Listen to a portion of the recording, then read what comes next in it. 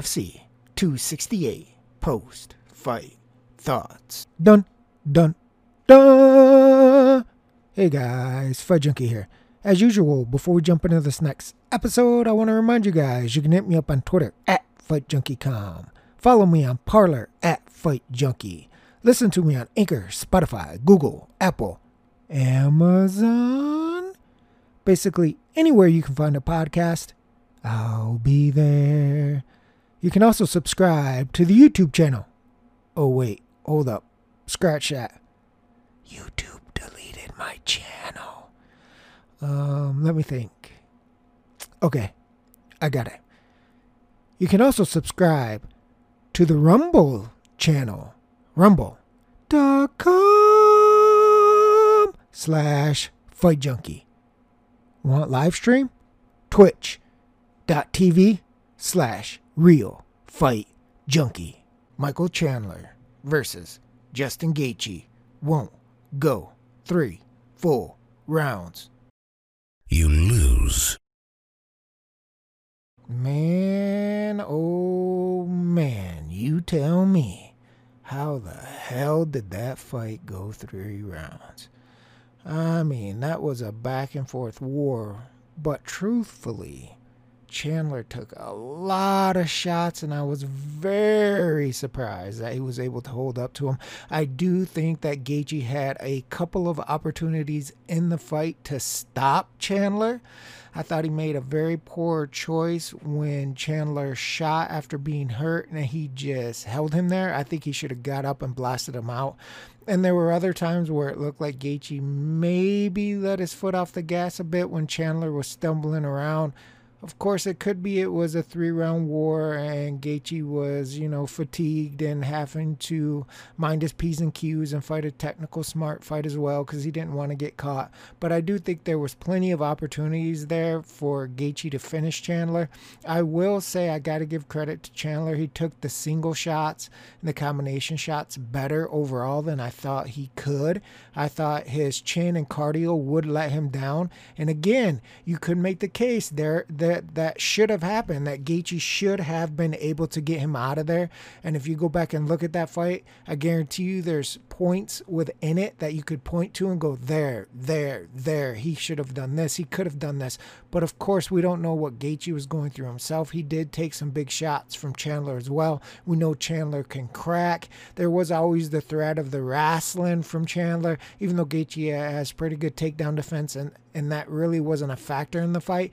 Of course, he had to be careful that he didn't overcommit or overshoot and then get taken down by Chandler. So there are some things that you could say on both sides of why it didn't happen or why it should have happened.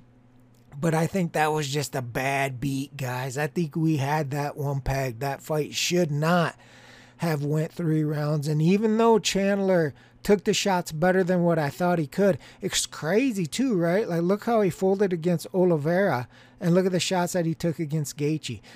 He probably just saw the shots better from Gaethje, but I mean, wow, that fight really should have cashed for anybody that took the fight won't go 3 rounds. In fact, when I was looking at the odds from when I did the podcast earlier in the week to fight night, it shot up significantly on the won't go 3 full rounds. I think somewhere around -300 it closed. Bad beat, especially if you got that -300 line. Now, this wasn't a fight that we bet on, but Frankie and Marlon, we didn't bet on this one. Going into this, I was hesitant about picking a winner on this because it was really about how much Frankie had left. If you thought Frankie had enough left, you were probably going to take him by decision as an underdog.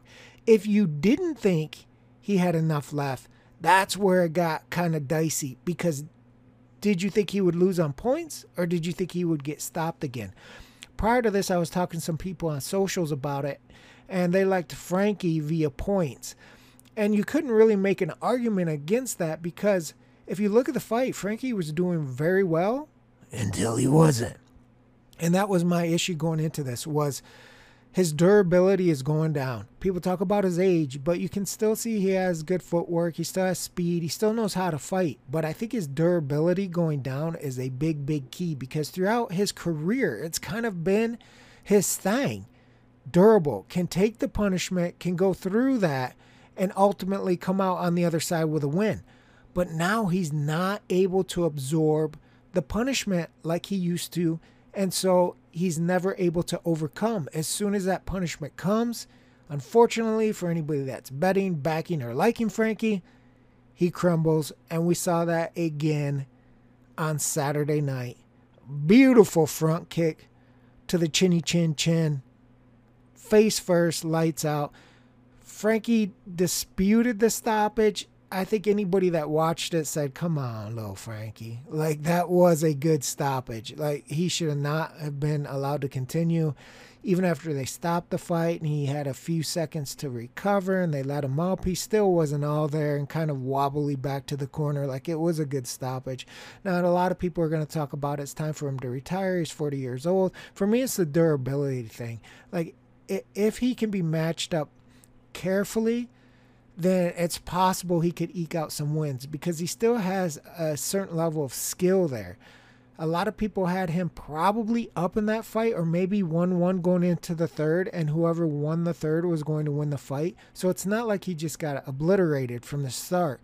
But the problem is, most of the guys in the division, especially when you were looking at Frankie's ranking, you're talking top 10. He was even talking, I want to get back to a title shot. When you're talking about these elite guys that he would need to face to get back to that top 10, top 5, an eventual title shot, I just don't think he has the durability to do it. And he's not the type of fighter that's going to want to take easy fights and just fight in the UFC to make money. So that's going to be a difficult conversation for him and Dana. I think ultimately Dana will probably allow him to fight at least one more time. He tends to do that, especially with fighters that he likes, and I know that he likes Frankie. So I wouldn't be surprised if we see Frankie in there at least one more time. But I think the writing is on the wall. I don't think it's going to get better for Frankie, even if he ekes out a win here or a win there. I think overall that lack of durability now is going to be his undoing. And I think at some point in time here, they're gonna have to pull the curtain here. They're gonna have to call it a day, and he's gonna have to ride off into the sunset. The other fight that we did do a pre-fight podcast on was Rose and Weili. Fight won't go 5 full rounds. You lose. Ugh. Here's the thing. Pre-fight, I had mentioned that in the first fight I picked Weili. We know what happened. In the second fight, I wasn't confident enough in her to pick her this time, so I went with the won't go. Even though traditionally in women's MMA or even women's boxing, you don't see a lot of stoppages.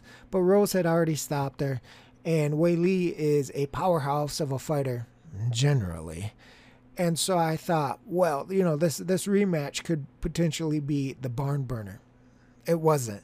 A lot of people liked the fight. A lot of people think it was a close fight. But I don't think it was particularly a great fight. And here's my reasoning behind that. Is because I didn't like the strategy of Weili. And now all the people that thought Weili won are going to go, wait a minute, she could have won the fight 3 rounds. Yeah, I get it.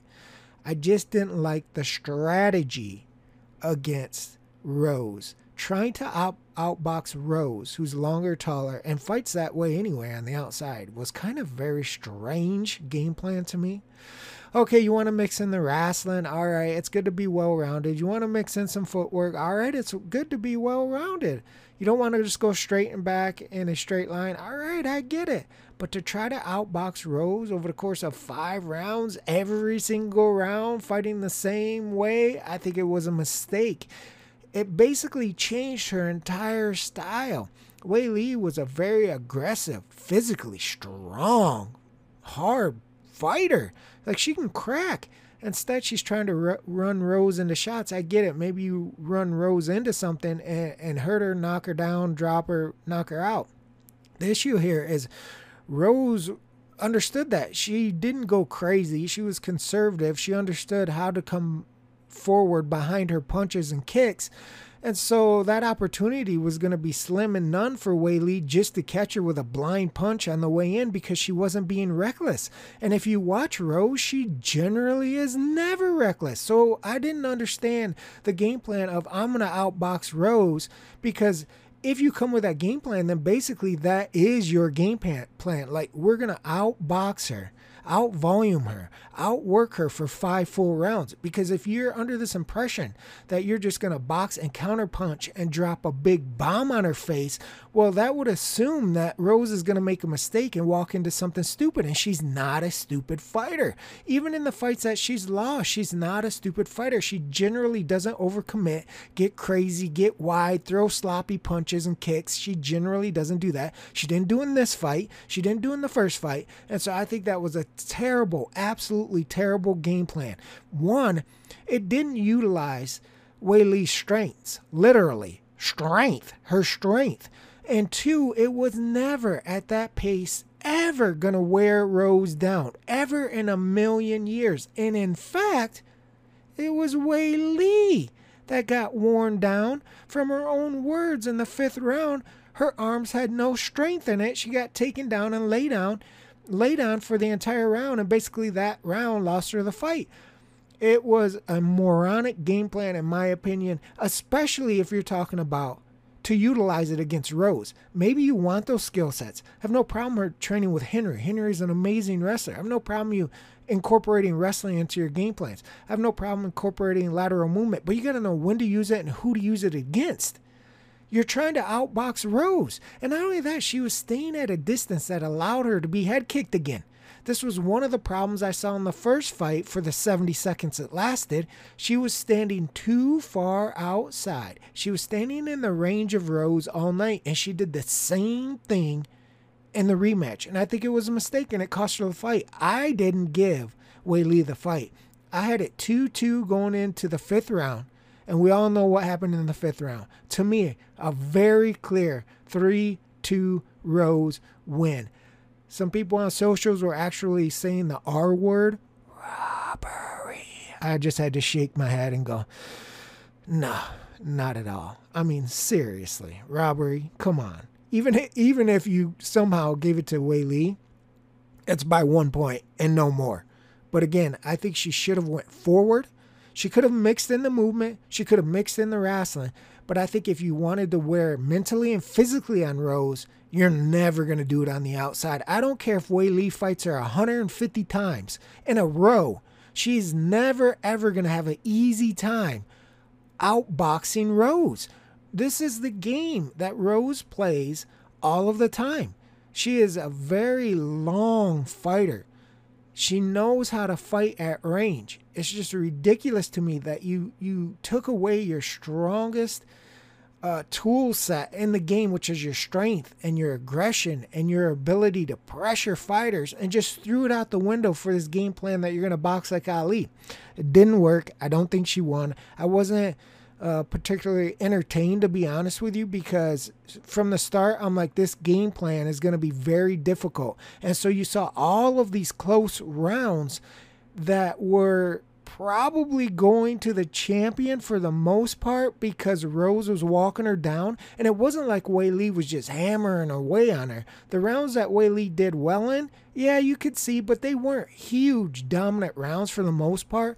A lot of that was too with the wrestling, where it got her down for a minute or 2 minutes or whatever, just kind of like Rose did in the last round. But when we're talking about the pure striking, who was winning the striking, she made it just far too difficult. It was almost like she was just happy not to get knocked out. I don't even like the way she acted after the fight, if I'm being honest with you. She just seemed too happy. I like Weili as a person, but she just seemed too happy, like, I went 5 rounds. See, I told you the first fight was a fluke and that I wouldn't get knocked out again. You know, that type of mindset.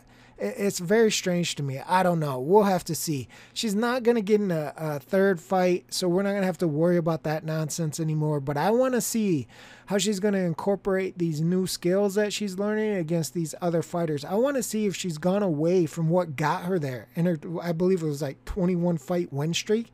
I want to see if she's just totally changed it up now, because she's changing in America, and all of a sudden, you know, what she did before isn't good enough because she got head kicked, knocked out by Rose, and then has lost a decision to Rose. Hey, listen, do what got you there.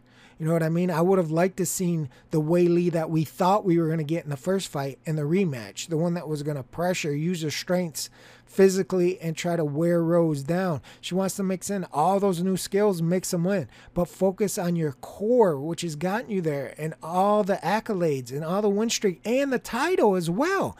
And then you just go away from it in one single fight. Like, head scratcher to me. Last fight on the card that we did a pre-fight prediction on was Usman and Covington. Usman wins by decision. This one actually came through. Now, this was another competitive fight, and really it played out almost exactly how we predicted it will. So I can't really gripe or complain or even get into the bits and pieces too much about what happened, because if you listen to the pre-fight podcast, it's basically what we said. The issue I have with this whole entire fight and the taking place and the odds and everybody's so-called expert predictions was it was purely based on their hate for Colby Covington. I said it in the pre-fight podcast. I'm saying it now, and I'll say it tomorrow and the next day and the next time they fight.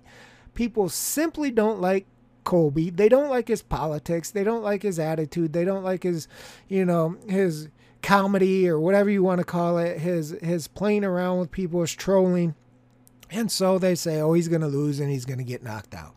Every single time. He's going to lose, he's going to get knocked out. Oh, I hope he loses, I hope he gets knocked out. Listen, this is all fine if you're just a fan. But if you're putting down your coin, you're dropping cheddar, then you better separate your personal feelings from what you're analyzing and watching. And if you don't do that over time, you're going to get your ass spanked.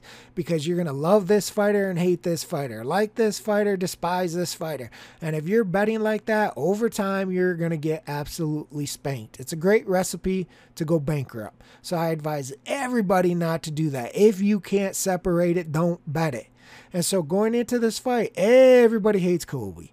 Everybody thinks he's trash. Everybody, right? Nobody was like, this dude is one tough SOB. I'm like, this dude is tough. He's getting knocked out in the first round. He's getting knocked out in the third round. He's getting knocked out in the second round. He's getting knocked out in the fourth round. He's getting knocked out, getting knocked out, getting knocked out, getting knocked out. That's what they were hoping would happen. But you got to look stylistically. Even the first fight, look how rough of a go he gave Usman. Look how rough of a go he gave Usman. And 50 seconds away from finishing the fight. But everybody was confident he wouldn't even last the distance this time around. Look how tough Colby Covington is. And not only that, you can't even say he didn't give the champ a run for his money again. This is a fight I personally don't think he won, but you could make a case that he won 3 rounds, lost 2 rounds, but one of those rounds being 10-8, you could score that fight a draw. That doesn't mean Covington wins the title, but you could make a case for a 3-2 in rounds Colby Covington type of fight. The difference there is that second round could probably be scored a 10-8. I'm not so great on just hurting somebody and automatically getting a 10-8. It needs to be really a dominating round, but he did hurt him twice, so let's just go with that and say that was a 10-8 round. Then the champ still retains the title via draw. But that's a far cry from what everybody was hoping and praying would happen with Colby Covington getting just blasted out, dominated, just destroyed, so they could be like, ha ha ha, that's everything that we wanted. Maybe we can go back and cry on Donald Trump's shoulder or whatever nonsense they want to talk about. This is a fist fight. I don't care what people's politics are. I don't care what they're doing outside the octagon or outside the ring or any of this other stuff. It's not like we really know these people. Let's be real, right? I mean, he's often said, this is for business. He even said that after the fight. This is about making money. I mean, people think they know what's up, but a lot of this stuff is scripted like a WWE match. You know what I mean? Like, there could be some real animosity here and there, but I mean, the better the promotion, the more money they make, the more pay-per-view buys, the more it's a business after all at the end of the day. So Colby is a tough guy that doesn't get credit for being that tough and being that skilled. Again, he gave Usman another tough fight. That's 2 fights in a row. Probably Usman's 2 toughest fights are against Colby Covington, and everybody just gave him no shot in hell at winning the fight, let alone even, right, going the distance. It's like Dana said, he's probably the second best in the division, and if there is no Usman, Colby is champion. I mean, I don't think you can really argue with that after almost an hour of cage time that they've been in there and how well Colby has done against Usman, even coming back from adversity. The dude is tough. And I mentioned this in the pre-fight podcast. I said he's going to do everything in his power not to get knocked out again. 1, he thinks he got a raw deal in the first fight. 2, he was 50 seconds away from going the distance. And 3, there is no way in hell he is going to be able to, talk that type of game and smack if he gets stopped again from Usman. So he was going to do whatever he had to do to make it the distance. And in fact, you got to give him credit. Not only did he do what he had to do to make it the distance, but he didn't run around, hold, and just try to survive. In fact, it was Colby Covington that was coming on at the end of the fight. After that second round, he came back in the third and really showed his grit. He had landed really good shots on Usman. I think he had hurt Usman in a couple of spots. Yes, he scored a takedown. So for all of you people out there that hate Colby Covington and want to say that he's shit in everything he does, give credit where credit is due, because otherwise you're showing your true colors and you cannot be trusted with your opinion.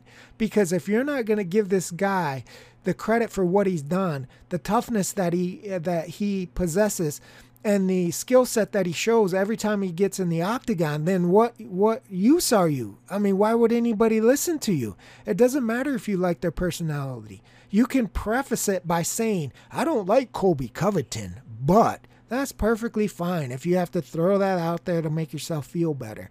But I just hate it when people don't give credit where credit is due. It's kind of like in the Canelo Plant fight, which I will do a post-fight thoughts on, even though I didn't think I was going to need to, but there's always something when it comes to combat sports. So I'll be going over that right after I finish this podcast. But you got to give credit where credit is due.